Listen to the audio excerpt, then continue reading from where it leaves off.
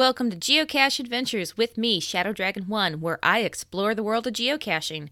If you like the podcast, please consider leaving a 5-star review on Apple Podcast or the Geocache Adventures Facebook page. Or share it with somebody that you think would enjoy it. Word of mouth is a great way to spread the podcast.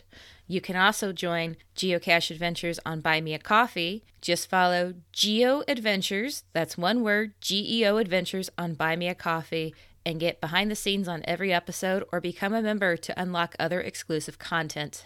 Hey everybody, AV Shadow Dragon 1 here, and with me today is Terry Ann, fellow geocacher and host of the Geocaching Down Under podcast. Thank you for joining me today. G'day, Amy. It's wonderful to be here. Thanks for having me. So first of all, can you tell us what your geocaching name is? Sure. So it's Purple Cache Eater, a bit of a play on the Purple People Eater, and then I just caching-ified it. Nice. When did you get started geocaching and how? I originally started in about 2009 with my dad, and we actually found about 2 geocaches together, and this was before mobile phones and apps. So we actually had to either print off the geocache listing page and take the bit of paper with us. And Dad bought a GPS as well. So we had the GPS for the coordinates and the page with all the information on it. And yeah, we found 2 geocaches. And then we sort of, forgot about it and did other things with our lives. And then I came back to it in 2016. I actually was talking to a neighbor and she was a geocacher. And I'm like, oh, yeah, I used to do that too. And then we started going geocaching together and sort of got restarted with it. So that's how I got into it. Did you notice a big switch in things from when you did it in 2009 versus 2016? Yes, absolutely. So the technology was the big difference for me. Like originally, bits of paper and a GPS, and then 2016 it was an app on the phone, and there was more to it than what there was in 2009. There was more types of geocaches, and there was more information on the pages, and it was interesting. Big switch to jump back into it then. Yeah. So let's talk about your podcast a bit, Geocaching Down Under. Can you give us kind of an overview of what that podcast is and what it's about? Sure. So the podcast was originally started by C. Michelle. He started it back in, I think it was 2016 or 17. He got it started and he had it for about 2 years. And then he moved from Australia to America and he reached out to me and said, would I mind taking it over? And then myself and another friend, Tattooed Squared, we started started carrying on the podcast. And basically the idea behind it was that Craig wanted, see Michelle, he wanted Australia to have local content about geocaching in Australia, which is why he started it. And then I've just carried it on. I really want to tailor the information to Australia. So I focus on events down here, souvenirs and all that sort of stuff. But what's going on in Australia for Australians geocaching, and try and bring out some of the stories and the different locations and encourage people to travel. And so really just localized content is the idea behind the Geocaching Down Under podcast. Okay. That's quite a bit different than what we may be listening to up here. That's more related to us in the US. Besides being Australia focused, obviously, Geocaching Down Under, what makes your podcast unique? I think we are a little bit different to a regular podcast. When we're not exclusively audio, we do a live show every month that we turn into the podcast. So it's probably not your typical podcast, just focused on audio. It's more of a TV show type format.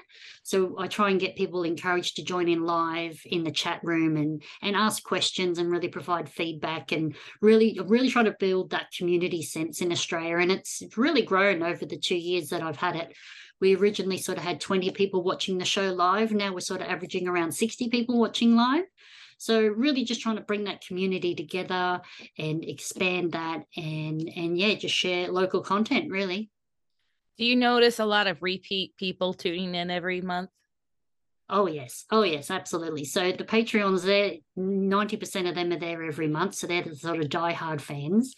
But yeah, we do have a lot of repeat people watch every month. They sort of tune in, and that's their hour of entertainment every month, because our show it's on the second Tuesday every month for 1 hour approximately. So that's their geocaching entertainment for the month.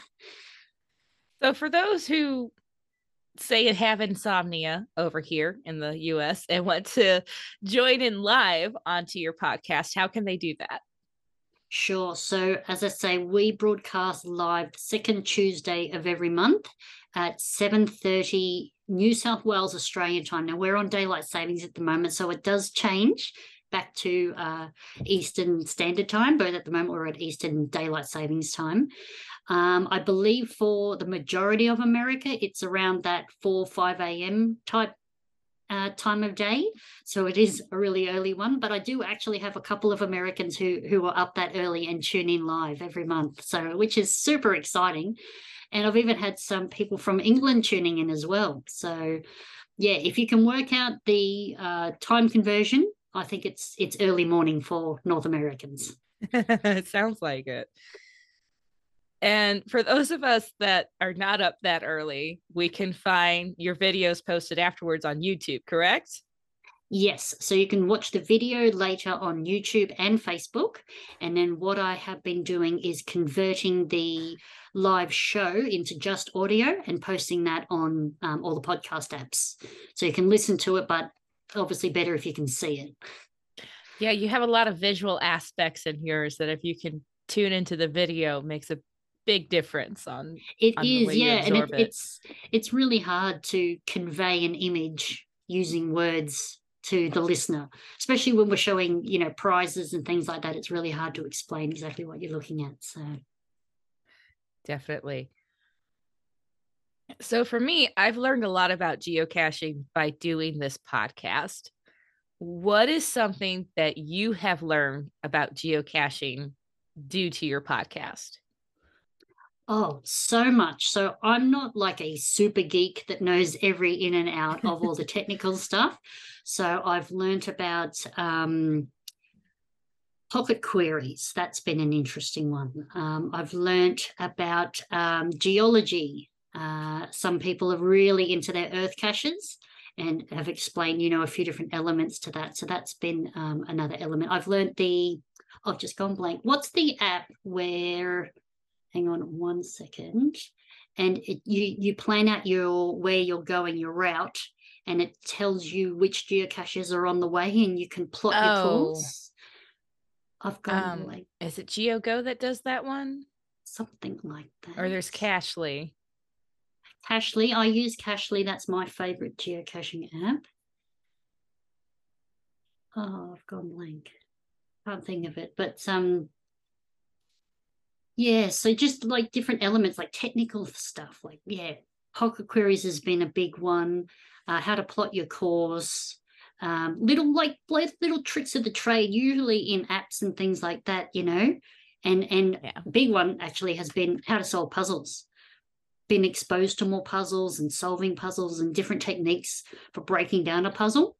Like I've got Okay. Cully Long's book, but when you talk to someone, it's a different element than trying to work it out from a book. It So is. that's been cool. That's cool. So Australia, there's around 80,000 geocaches there. So it seems like a good chunk. You've got a different landscape than what we've got here in the US. You've got tropical areas, grassland, and you've got lots of arid deserts too. So, where you're at, what is kind of the climate geology that you experience when you geocache? Sure. So I'm on the East Coast, just near Sydney, which is not the capital of Australia, just for Americans. A lot of people think Sydney's the capital, and it's not. But we are not quite tropical, and we're not outback, so we're coastal. So we get more tropical trees and rocks. You can sort of drive an hour west and hit a little bit more farmland and grassland type area, but mainly here it's suburbia, a little bit of farmland, fence posts along farmland and things like that. So a few mountains. There's a few mountains around here. Well, I say mountains, they're probably not very high mountains. They're probably only 1,000 meters, which is probably a foothill for you guys. But we do have some of those. There's quite a few tree climb caches popping up around here as well, where you need proper climbing gear. So that's cool.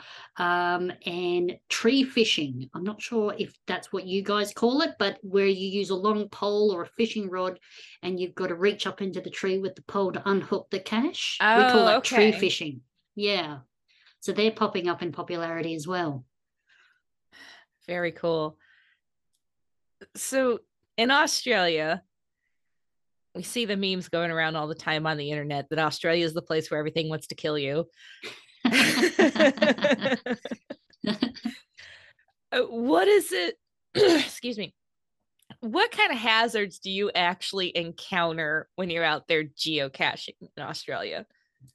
Well, I would imagine we are not too far difficult from you guys over there. It really, you've just got to be aware of your surroundings. So apart from the animals, if you're on rocks or near a cliff, you've got to be aware of that. But in terms of animals, it's the creepy crawlies that you guys are all familiar with, snakes, spiders, ticks, bigger animals, things like that. But I guess growing up in Australia, you learn how to handle that. So I guess like you guys with rattlesnakes, you got to stomp your feet and make a lot of noise, and they're more scared of you than you are of them. So if they've got warning and you don't surprise them, they usually move away and don't attack you. You've really got to be aggressive and go into their environment to really get them, but you've got to try not to surprise them. So spiders, we take a stick or something like that and try and move the cobwebs out of the way. With snakes, you stomp your feet on the ground and that creates vibrations, and the snakes see you coming and they usually crawl back into hiding. Other than that, you've just got to be aware of like leeches and ticks. You've just got to check yourself for those. But other than that, not too much. Just be aware of your surroundings, really. So pretty similar to what we deal here mostly. Yeah, I don't think it's too far different, just be aware of your surroundings.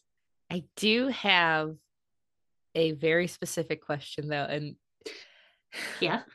So I recently saw on Facebook, of course, this video of coconut crabs that just swarm campsites and steal things.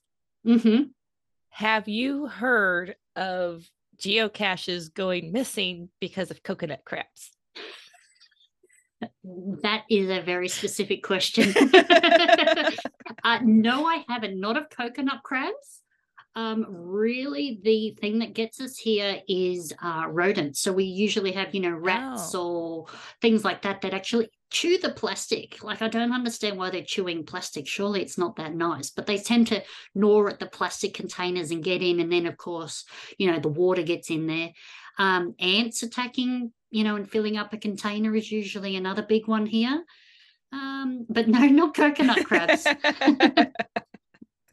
I saw that video and I laugh because you just have these giant crabs trying to get people's food. And then my son read a book on them, and I guess they like to steal people's shoes for houses if you leave them out. So it made me wonder about geocaches. Yeah, that's right. Yeah. Well, I just went and checked on one of my geocaches 2 days ago, and a solid large, like a 500 mil pill container, and some sort of rodent had gnawed through the plastic, and now I've got a hole in my geocache I need to go and replace. I couldn't believe it. So yeah, but no crabs around here. So the pill containers, that brings up another question. A lot of like the LPCs and stuff around here tend to be like those prescription bottle pill containers. Is that the kind of typical cache that you see a lot there for that type of hide? Ours is we don't have the LPCs like you do, but ours are sort of guardrails. Okay. And we have, instead of the pill containers being the absolute bane of our existence, it's usually a mint tin. So I think it's like your little Altonoids or something like that. I think Yeah, you call them the Altoids. little, yeah. And it's that thin metal container that just rusts in a Oh, heartbeat, So in the weather, it lasts moments, and they seem to be really prevalent everywhere over here. So mint tins are what we hate, and they're probably equal to your pill bottles. okay. This may sound like a weird question, but a lot of the guardrail containers I see here are like little hide a key boxes. Oh, Do yes. they have those there in Australia? We do have, you talk Okay. about the little black ones with the sliding Yeah, lid? slides open. You could put a Yeah. key in there. Okay. Yeah, we do have those. They're not as common as other containers. Like the mint tins just are absolutely everywhere, and I don't know why people use them, but they're just real handy to have. Uh, but yeah, we do have some of those key hiders with the magnet too. Usually they're sort of under park benches and things like that. Yeah. Mm, Yeah. yeah, Park and in the benches, guardrails. yeah, the guardrails, we tend to have the little, I think you call them lock and locks containers. Okay. The Yeah. Lock little, and locks. yeah. Yeah, we have those. What do you call them there? Do you have a different name for lock and locks? We do. We call them by the company that makes them, which is Sistema. So Oh, we call them okay. Sistema containers Okay. because it's kind of like oh oh I've gone blank. What's the name? You know when someone hosts a party and you go and you buy all their plastic containers. What's that called? Oh, the Oh, Tupperware. Tupperware. Thank you. Yeah. Yeah, so it's kind of like Tupperware, but it has the little hooks that lock into the container, Yeah. and they're absolutely water resistant. So they're great. Mm, Yeah. I love those things. yeah, It's interesting. The same object has different terminologies in different countries, and it's interesting to hear what stuff it gets is. called. It is, isn't it? Yeah, I love that too. Finding out that the pill bottles are your annoying little containers that everybody uses, and mint tins are ours. I've yet to find out what they are in Europe, but I can't imagine they're too far different from what we're experiencing. Yeah, it's got to be something similar. It's Yep. it's funny how you have those regional things Mm, like mm, that. So there is a lot of geo arts in Australia when I look at the map. hmm Have you done any of those? I have found a few. I haven't put any out myself. I was looking at it, and it's a big commitment, I have to say. Like, you're sort of talking minimum sort of 20 to 30 containers. So you're talking 20 to 30 puzzles potentially, unless it's a real simple traditional geo art. And so you've got 20, 50, 200 puzzles that you've got to create. Then you've got to go put them all out. Then you've got to maintain them. So that side of it has deterred me at the moment. But I've actually designed a couple. I just haven't got my act together and put them out. But I've actually got my geocaching friend who I go geocaching with quite frequently. She's put one out, and it's got sort of 25, 30 caches in geo art. And yeah, it is a bit to maintain, but we love a geo art in Australia. Whenever we have a major event like a mega, we don't have too many, but when we do, they always put out at least one geo art for the event, and it usually Okay. stays after the event. Because I know we host our events a little bit different to you guys. You guys just have like a single day event. We usually make it like a full weekend. So the mega event day is on the one day, but we make it a full, Friday, Saturday, Sunday event. So and then, like I say, the geo arts hang around after. So if you don't make the event, you can go buy later, and you can still collect the geo art, which is great. That's interesting. Yeah, we our Mm, mega events. I've seen a geo art for a couple of them, but they usually do a lot of adventure labs with okay. the geo Yes. events, or do like a power trail for the ones that I've Okay. been to up here. And they'll have, like you said, it's one big day for the event, but usually other cachers will get together and have uh events Like around it side leading up events. to it, side events Yeah. leading up to it. So you can make Yeah. a whole weekend out of it. I've Yes. talked to geocachers that make a week out of events by Yes, coming up early and just doing everything in an area, which is, I know. I need to win the lotto and buy a caravan and I I can just travel know around. Wouldn't that be fantastic? But that yeah, would we do be. the adventure labs too for the event. So the event organizers will do geo art, they'll do adventure labs. We're not too big on power trails. Um, I personally like, I love them if you need them for numbers or a Mhm. souvenir or things like that, but they get tiring. You Yeah. know, when you're doing 50 or 100 in one day, it's sort of, it almost takes the fun out of it. But like, they serve a purpose. They're great, but for Yeah, the doing that many in experience, one day feels like work to me. That it's it no longer does. fun. Yeah. Some Yeah. people love it, but Yeah. it just feels like work to me. It does. Yeah, that's right. At the moment, we've got one geo tour in Australia, which should be active for about another year. And that's down just north of Melbourne in a town called Ballarat.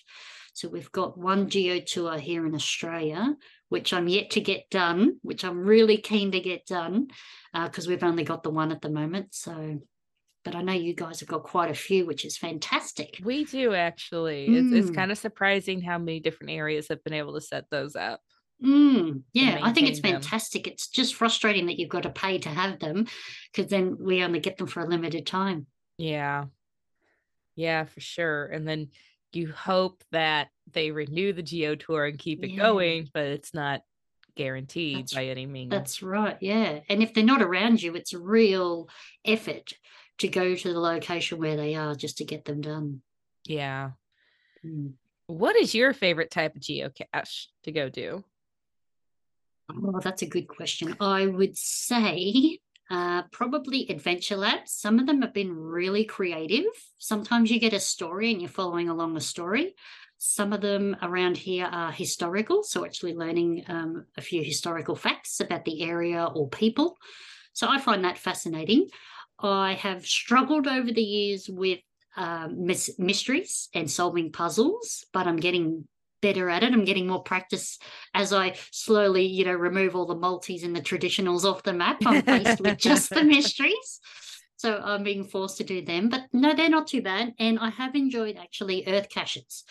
So I'm not a science nerd or a geek or anything like that. But, the easier ones that are easier to understand about like the geology and things, they've been Yes. interesting. Hmm.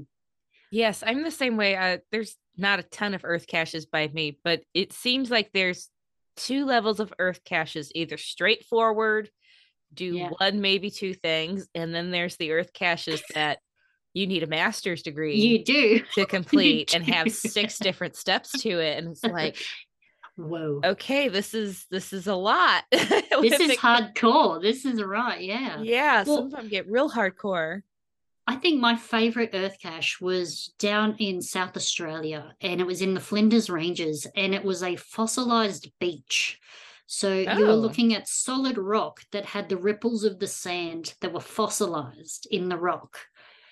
And it was fascinating. I've never seen anything like it. But yeah, a fossilized beach. I think that's been one of my favorite earth caches. wow, I've never heard of such a Mm. thing. That's pretty Neither cool. had I. And that's the thing about geocaching is it takes you to amazing places and you see things and you go to places that you wouldn't normally go, even in your local area, which is super fantastic. You're like, I never would have gone to this particular location if it wasn't for geocaching. And I think that's probably the most exciting thing about it is the different locations and experiences of it. It's great.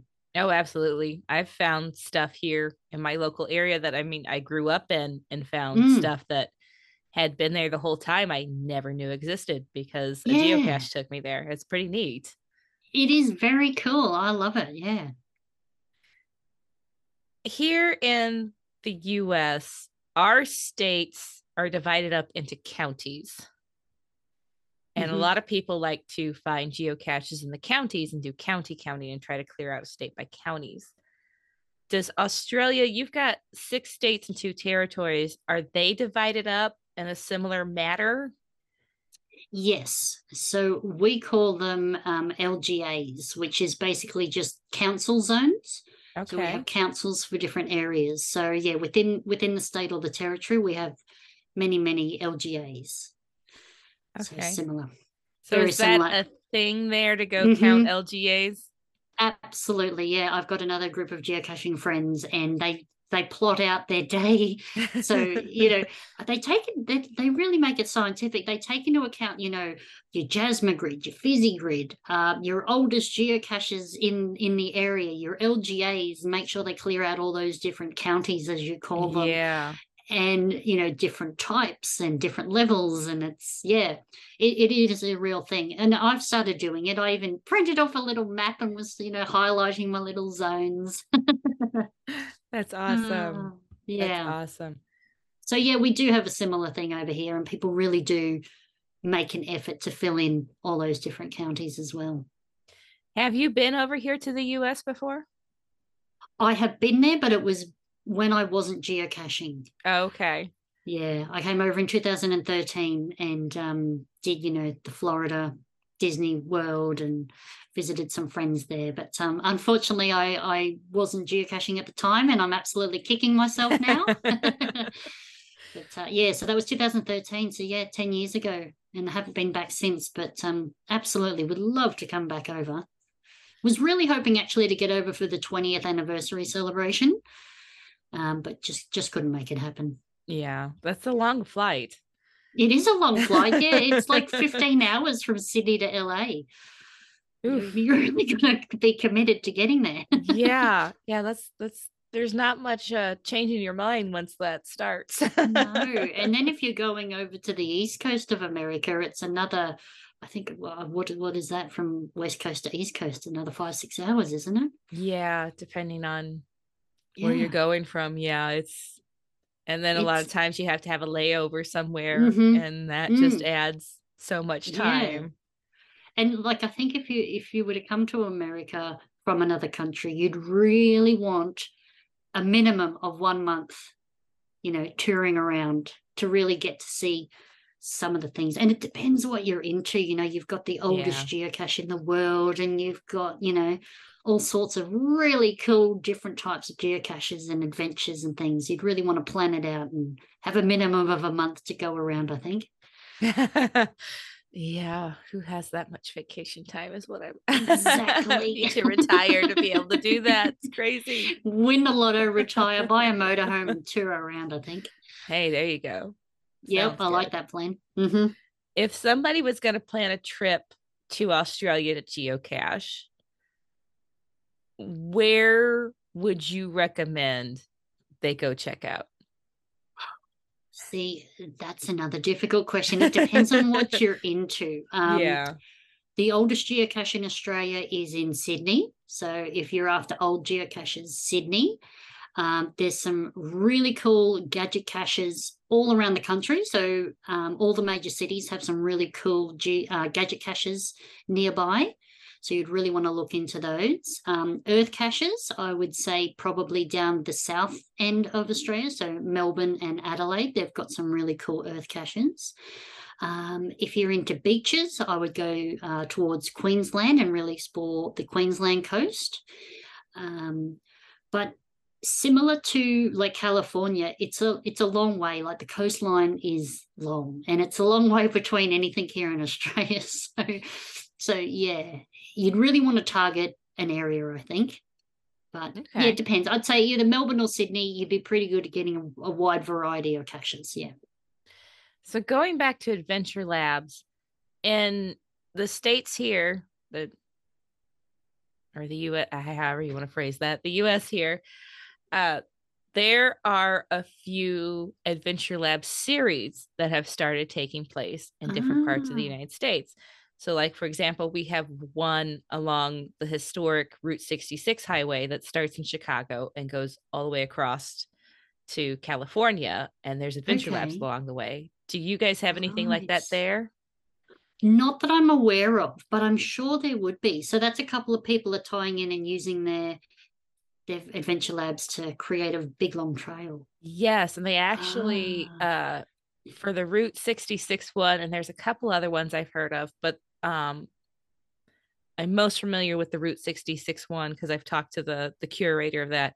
They talked to geocaching headquarters and got all those Adventure Lab credits boosted up to 10 point. ah. Okay. months so they could have more, because there's so many sites Mm-hmm. to see along there. So they worked with the Yes. headquarters to get that worked out. Yeah. So it's pretty interesting. It seems like it has a good.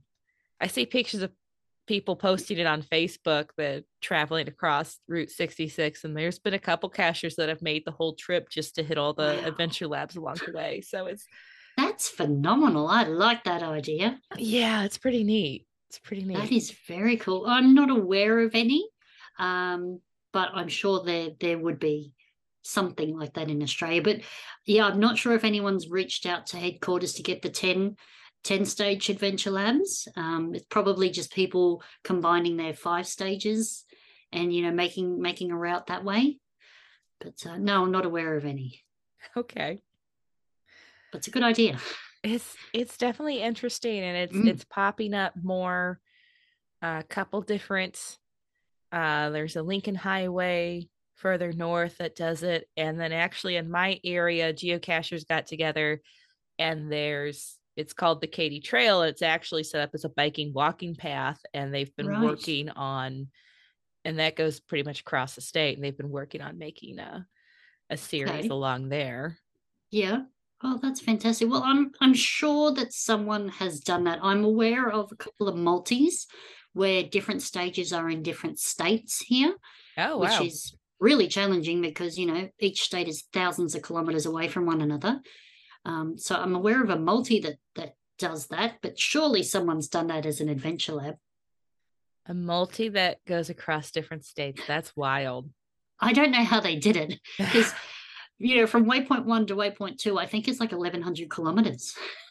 Yeah, I would feel like they would have issues getting that Yeah. approved. Yeah, I don't know how they've done it, but yeah, I found that at one of the megas I went to. I'm like, oh look, waypoint one, where's waypoint two? 1,100 kilometers away. I'm not making that. That's wow.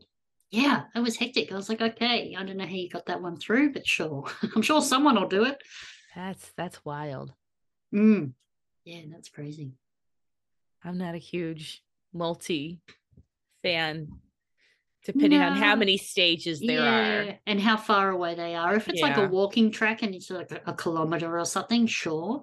But yeah, when you got to start traveling, hundreds of kilometers for each stage, Yeah.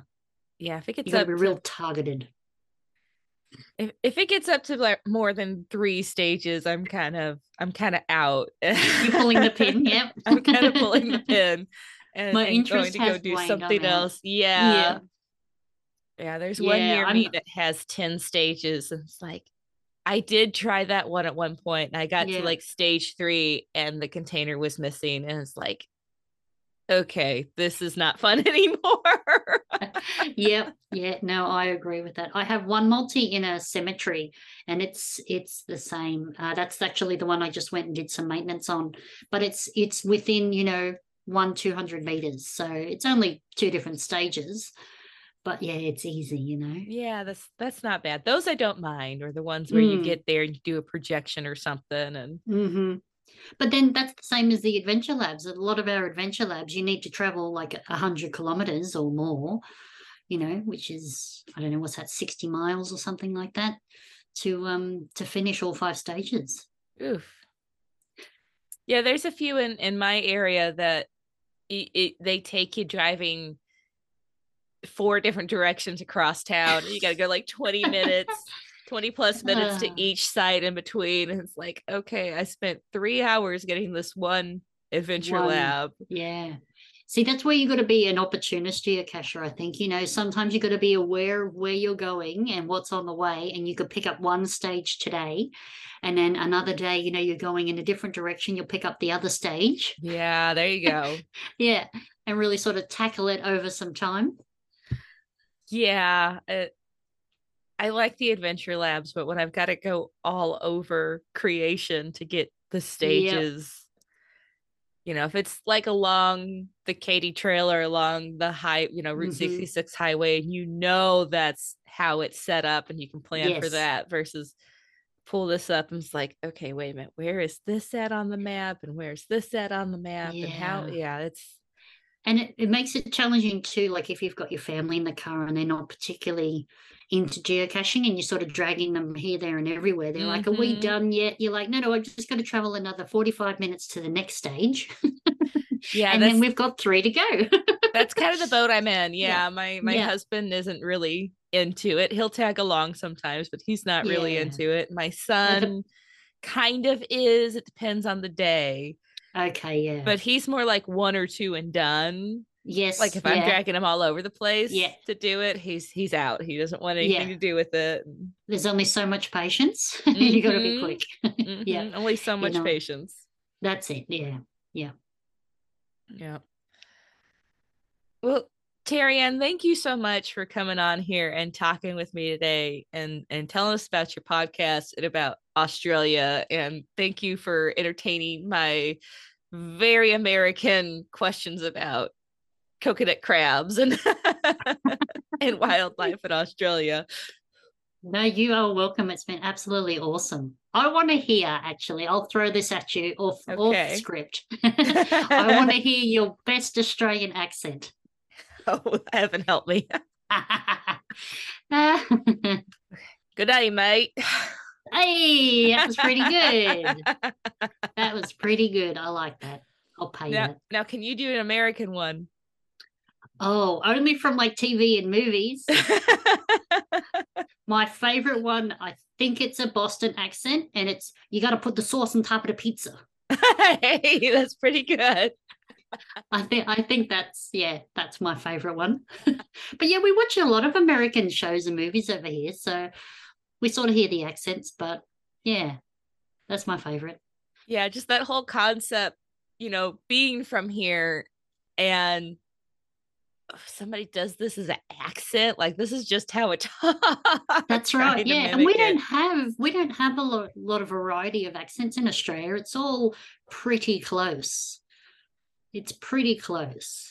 Versus over here, you start going south or north, it comes different real quick. But we're similar to you guys. In the country, they have a different way of speaking than in the city. And it's a lot slower in the country and a lot faster in the city.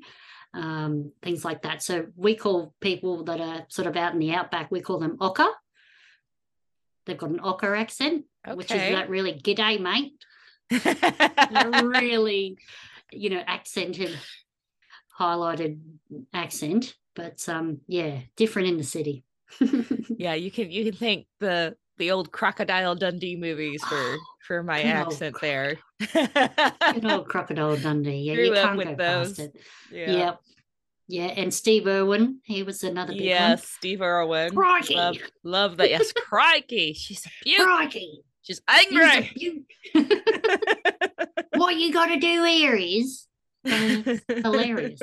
Hilarious. I don't know anyone who talks like that, by the way. That's funny. It is funny. Yeah.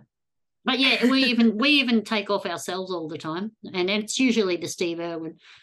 Crikey, watch out, here it comes. And the good old standard, throw another shrimp on the barbie.